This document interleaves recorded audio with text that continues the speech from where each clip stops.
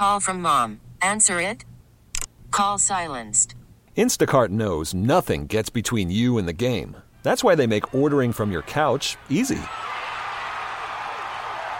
Stock up today and get all your groceries for the week delivered in as fast as 30 minutes without missing a minute of the game. You have 47 new voicemails. Download the app to get free delivery on your first 3 orders while supplies last. Minimum $10 per order. Additional terms apply. We really need new phones. T-Mobile will cover the cost of 4 amazing new iPhone 15s, and each line is only $25 a month. New iPhone 15s? It's better over here. Only at T-Mobile, get 4 iPhone 15s on us and 4 lines for $25 per line per month with eligible trade-in when you switch.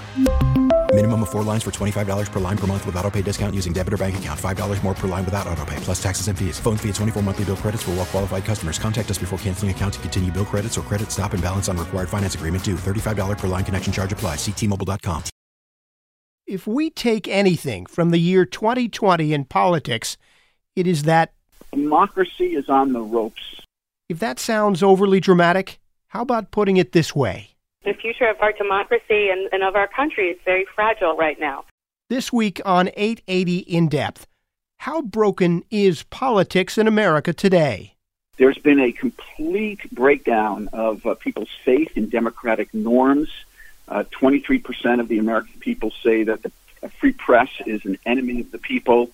18% of Americans say that violence is an acceptable strategy to achieving a political outcome. And perhaps a more important question, can we heal a nation more divided than at any time in the last half century? I'm actually optimistic.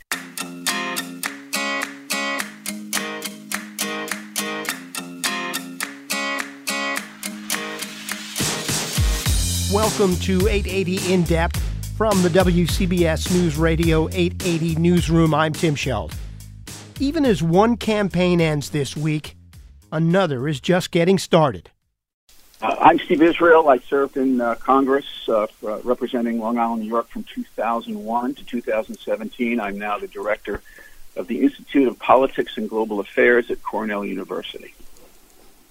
And I'm Susan Molinari. I served in Congress for representing Staten Island and part of Brooklyn from 1990 to 1997. My last real job was public affairs manager for Google for the Americas, and now am a political and communications consultant. 2 former members of Congress from New York, one Democrat, one Republican, both deeply concerned about the vitriol in American politics today. They sat down this week with our Peter Haskell to talk about their new project, something called the Campaign for the Future of Democracy. Well, Congresswoman Molinari and I are so concerned, along with so many other Americans, that the democracy seems to have reached a very fragile state, that Americans, as a result of a variety of circumstances, are now either committed Republicans or committed Democrats, and we treat each other as enemies rather than people who just have different opinions. There's been a complete breakdown of people's faith in democratic norms. 23% of the American people say that the free press is an enemy of the people. 18% of Americans say that violence is an acceptable strategy to achieving a political outcome. Democracy is on the ropes, and the Campaign for Democracy is a Campaign for the Future of Democracy is a nonpartisan partnership of Republicans and Democrats who want to rebuild Americans' resilience to the notion of democracy. Susan, the president delivers a State of the Union speech every year. At this point, how would you characterize the state of our union? Oh, I would say that it's such a good question, what an existential question for our country. I think Steve put it correctly. The future of our democracy and of our country is very fragile right now. I think the last 4 years, and even before that, we became much more divided, and became to say the compromise became a dirty word. That having respect for someone with whom you had disagreements became something that was seen as a sign of weakness. All the tenets that we build and that we cherish, including free and fair elections, are being challenged. And I think that, the one thing that does bring me hope is that we are sitting right now on record turnout of votes of people who have typically been disenfranchised, and a record turnout of votes of younger people. So I think we can say that, but, Steve had called me, this is his brainchild, and said, if democracy were a candidate, it would lose right now. So what do we need to do to get the best and the brightest of people who believe that, country first, party second, to reinvigorate how we feel about civics and respect, et cetera, et cetera. And I said, I'm in, because I think there's few things that are more important to the future of our country than getting people to start to look towards democracy again with the kind of reverence and respect, even if it's not representing your political viewpoint. There's no greater gift I can give my kids. Steve, how would you characterize the state of our union right now? I think the state of our union, in terms of a union, is probably at its lowest point since the 60s. And I'm not necessarily talking about the 1960s. I think I'm talking about the 1860s. We are more polarized, more divided than have ever been. I hear people talking about Democrats as Democrats are the enemy, and I hear Democrats talking about Republicans as if they are the enemy. It's as if we are living on two planets. One is red, the other is blue, and we're in kind of like this interstellar combat. It is an existential threat to the United States of America. We're not the United States, we're the divided states. However, I do believe that we can find some common ground as long as we take some time to stop screaming at each other and begin a conversation with each other. And that's what the Campaign for the Future of Democracy is about. If I could just jump in, it seems, what concerns me even more is that we have allowed ourselves to become so divided at a time when we should be so united through this pandemic. I mean, what we're understanding is that we are all responsible for one another, and families and the economy. I mean, we are living through some really tough economic times. This should be a time, economic health-wise, that this should be a time when we should be pulling more together, as opposed to, having these esoteric conversations about mask versus no mask. So I think it just underscores that at a time of such crises on every level that we're not pulling together, and in fact are using this pandemic to sort of set us apart from one another. Over the past 4 years, it seems President Trump has no interest in bridging the partisan divide. The vice president says if he's elected, he's pledging to do that. But is that enough? Is it enough for a president? And can a president do it? Where does the leadership need to come from? Well, look, the president, as you know, the president has both. And a president who talks, whether they're Democrats or Republicans, talks about the need to unite, to focus together on the mess of problems confronting the United States, whether it's economic, pandemic, foreign governments trying to meddle in our democracy. A president who can galvanize the American people will do us well. But, Peter, I also want to say, that responsibility is not limited to a president. That's the responsibility of other elected officials. Now, Susan Molinari is a Republican. I'm a Democrat. We both served in Congress. Yes, we disagreed on certain issues, but we also understood the need to find common ground, not to spend time focusing on disagreements, but spend more time on agreements. And we need more members of Congress who will find that common ground. And then finally, this is the responsibility of the American people. We're living in bubbles. We live in social media bubbles. We live in news bubbles where we're curating our own news, and we watch certain cable programs not because we learn what's happening, but because it validates our biases. The public has a responsibility to break out of their preconceived notions and their political and partisan commitments and begin to understand that there may be other opinions, but at the same time commit themselves to supporting democratic norms and opposing anyone, foreign or domestic, who tries to break those norms. Susan, I want to touch upon something that you mentioned. Back in the day, and this includes when I suspect the two of you served, bipartisanship seemed to be a selling point. Now, unless you're in a swing district, it's a negative. So, two things. One, how do we get past that? And how do we get lawmakers to understand that, yeah, maybe it's better if we come together and do something? You're absolutely right. Back in the day, I mean, my first job in politics was in the New York City Council, where I was the only Republican in all of city government, hence minority leader of the city council. I'm going to take us all back on a trip through history. Ed Koch was mayor, and he was so good to me. And at one point, one of his commissioners wasn't answering my phone calls, and I went down and complained to the mayor because at 27, that's what I would do. And he made the commissioner come to his office while I sat there and said, she may be a Republican, but she got here the same way I did, through the votes of people. And so you will respect her and answer her phone calls. That was a message to me that I will cherish for the rest of my life in terms of the respect that we owe each other, not only as elected officials, but as Americans. And I think Steve can tell you, I had people who helped me pass legislation that would help Staten Island, who would then come and campaign against me, because it wasn't just about me, right? It was about the people from Staten Island. And I always say that, if we're not willing to compromise, and of course there are some issues upon which you will not compromise, right?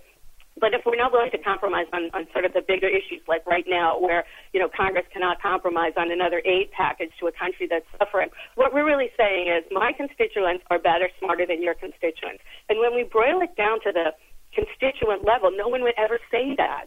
And so I think we just have to continue to remind people and remind our former colleagues that this isn't about us. It's about the people who elect us, and we have a larger obligation to them than, just sort of not being able to give in because it will help that political party for the moment if it helps all of our constituents. Part of the problem is this notion of congressional gerrymandering. So once upon a time, when you had congressional districts that had kind of moderate dispositions, almost as many Republicans as Democrats, compromise was valued. Yeah. But then they began to draw districts politically to protect a Democrat or a Republican. And when that happened, compromise was not valued, it was vilified. Why? Because as Susan knows, right now, out of 435 districts in the House of Representatives, all but, on a good day, 50 are either far left or far right. True. Only 50 are in the middle. And so if you are a Democrat on the left, in a district that's on the left, you don't wake up in the morning thinking a Republican can beat you. You wake up in the morning fearing that a left Democrat will beat you. And if you're a Republican in a far-right Republican district, you're not afraid of a Democrat. You're afraid of being primaried by somebody further from the right. The consequence of this is that we now have a Congress that is mostly reluctant to compromise because they know they're going to be punished for it in a primary. And going back to Steve's point about the divided media, you're also not going to get the media that would praise you. Sometimes you'd have those things like my local paper when I would compromise or vote with the Democrats would say would do an op-ed and say that's great. We're glad to see that we not just agree with Congresswoman Molinari at a given point, but that she's willing to reach across party lines. I would get pats on the back from the media for doing that, where that's very rare right now. So how do we stop the weaponization of social media, and is there a way to get people out of these media silos?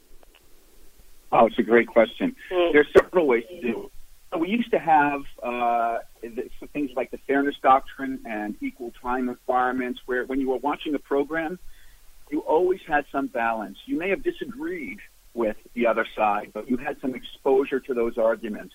And both equal time and the Fairness Doctrine, have been eliminated, by the way, by Democrats and Republicans. Yeah. Now, I understand there are valid arguments to the renewal of equal time and the Fairness Doctrine. I get it. but we have to find a way of breaking out of those media silos. I go on MSNBC not infrequently, and I know when I'm on set at MSNBC that my audience is a left-of-center audience and that very few people on the right are listening to my arguments. And when I used to go on Fox News from time to time, I knew that I was talking to a right-of-center argument and there were no people listening.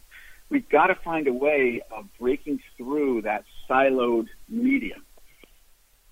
But Susan, is there an incentive to break through that? Fox News makes a ton of money.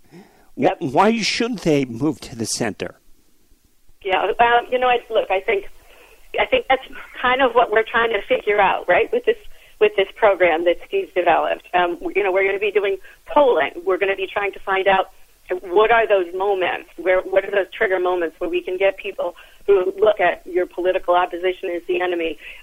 What are those arguments? How do we phrase things? That will make it more appealing, maybe for media to tone down a little bit, or to, at some points in time, bring people on who are not as opinionated on one side or the other.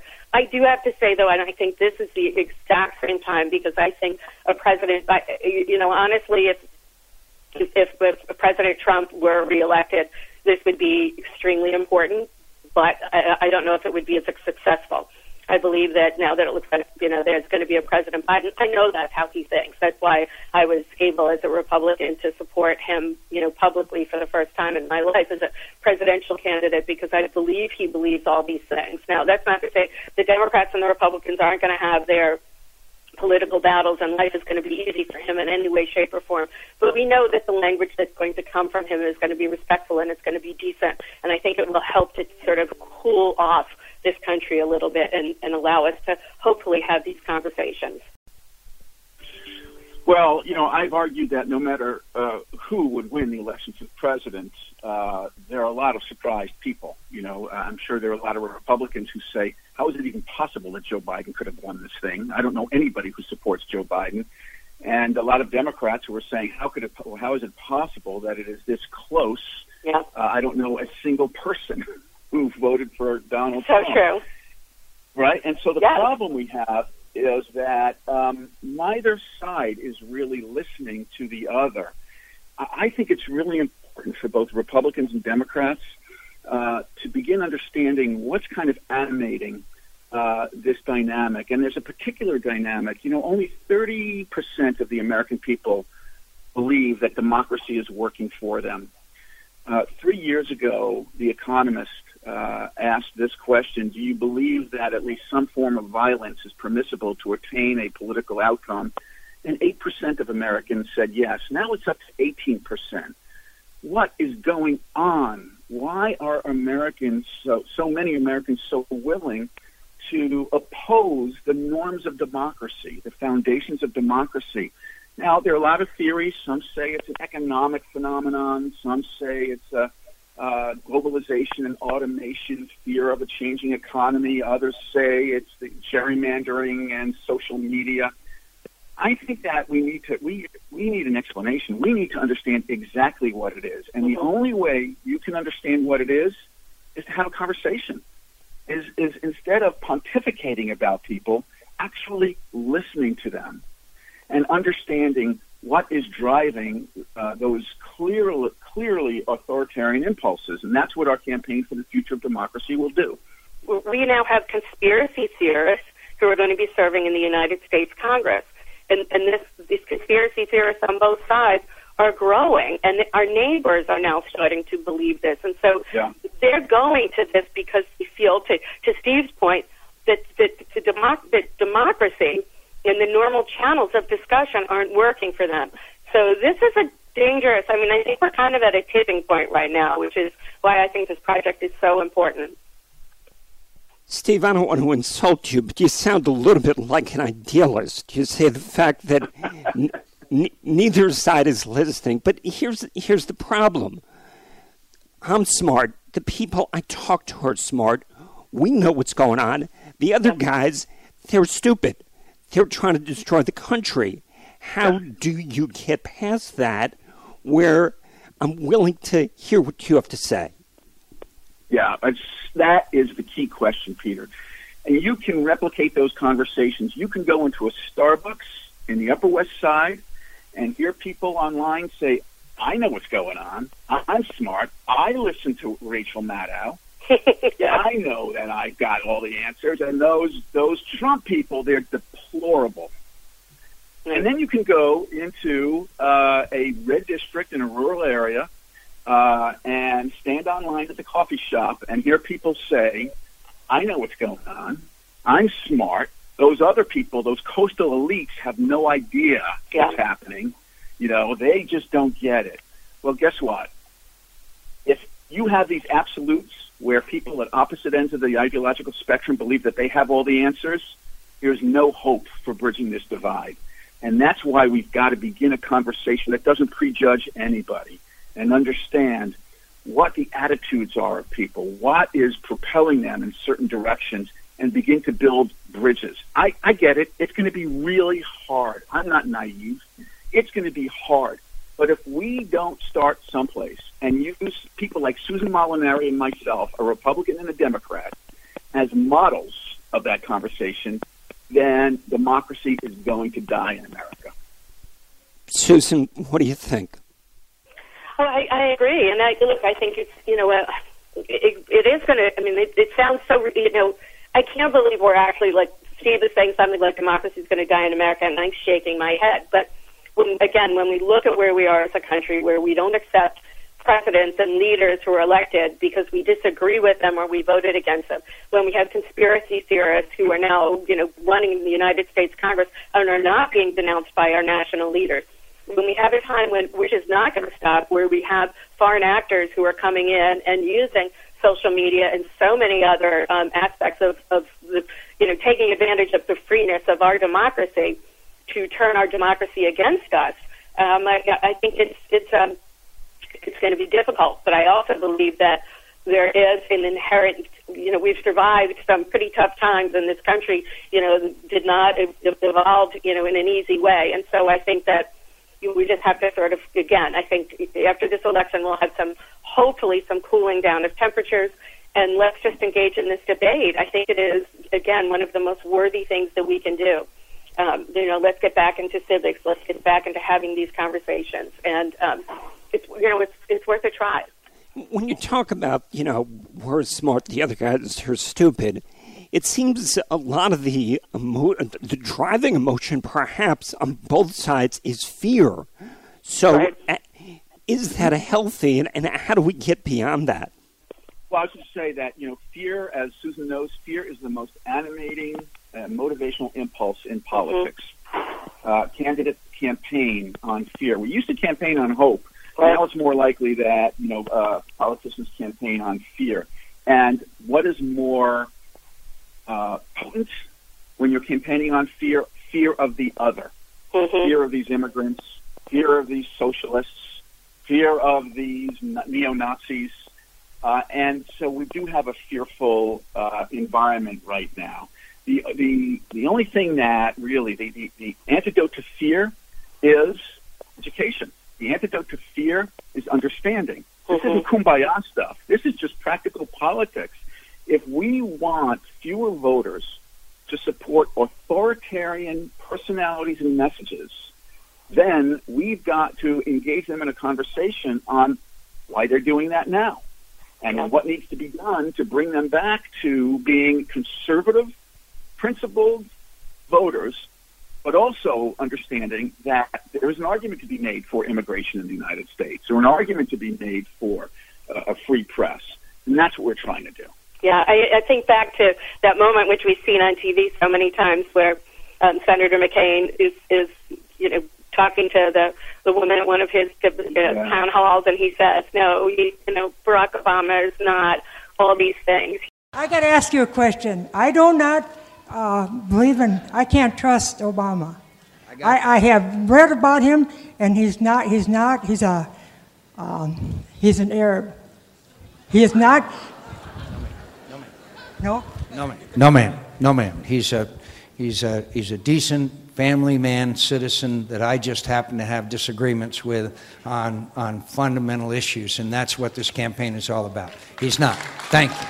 He's a good man and a good family man and a good person with whom I just have political differences. And, that was one of those moments, right, where the country applauded him for having the grace to have that conversation. And so I do think that there's this fear does motivate us, but when we can find those people who can stand up and set us straight, the country does receive it well.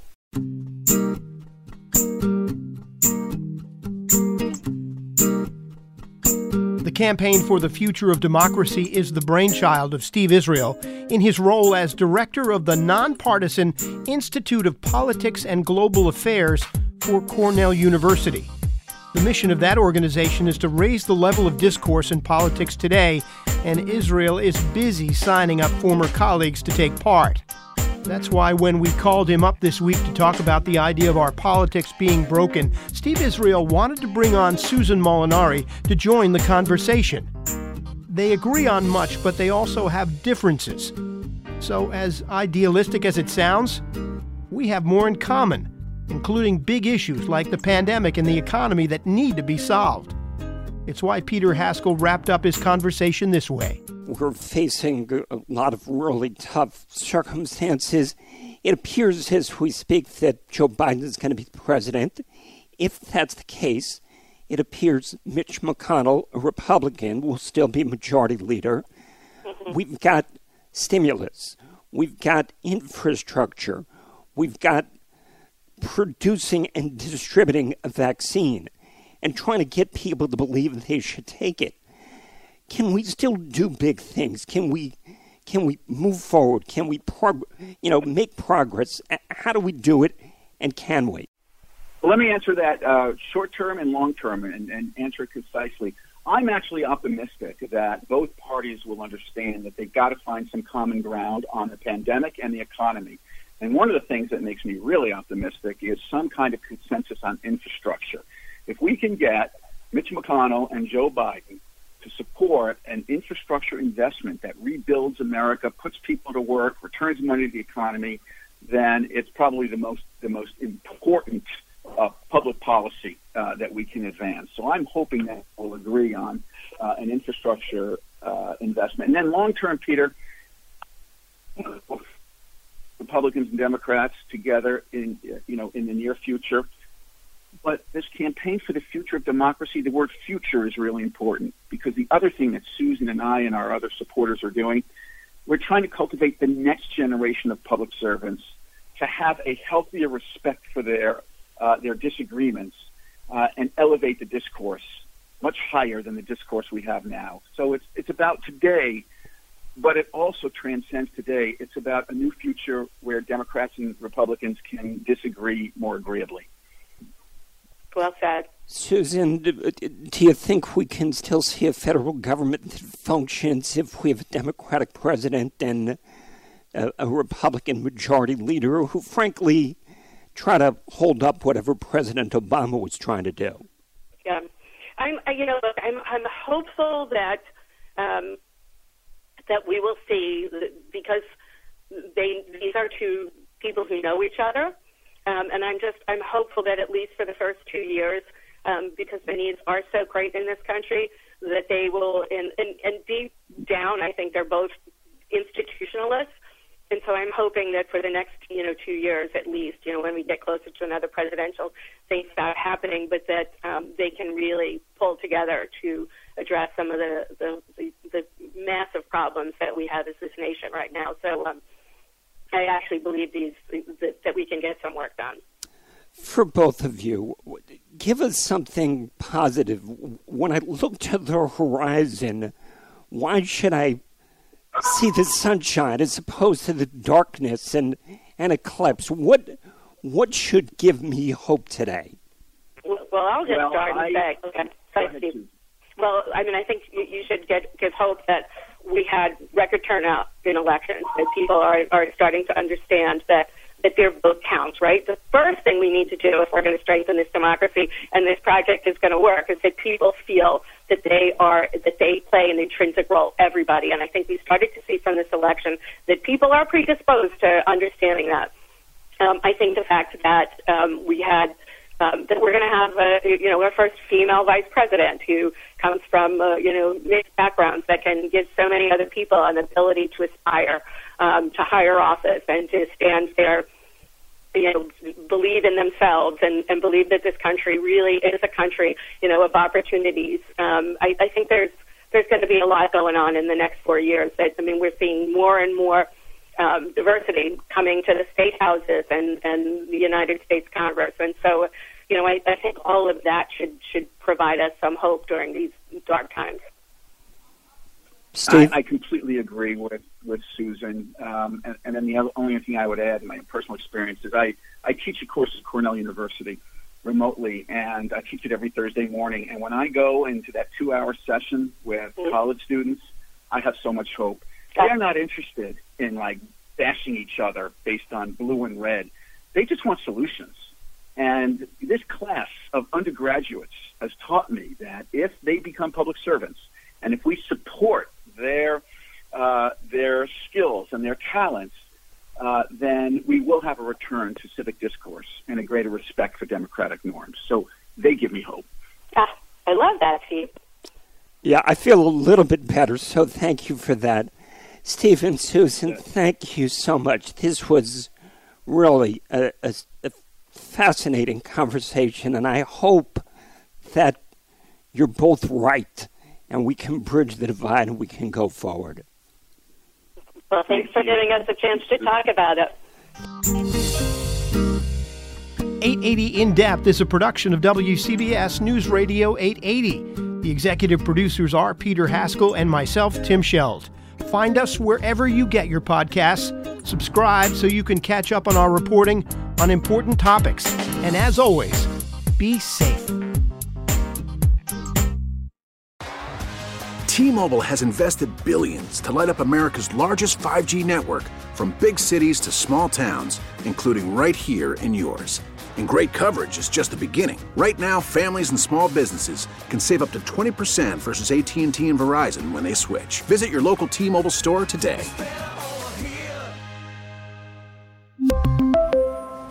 Plan savings with 3 lines of T-Mobile Essentials versus comparable available plans. Plan features and taxes and fees may vary. Spring is a time of renewal, so why not refresh your home with a little help from Blinds.com? We make getting custom window treatments a minor project with major impact. Choose from premium blinds, shades, and shutters. We even have options for your patio, too.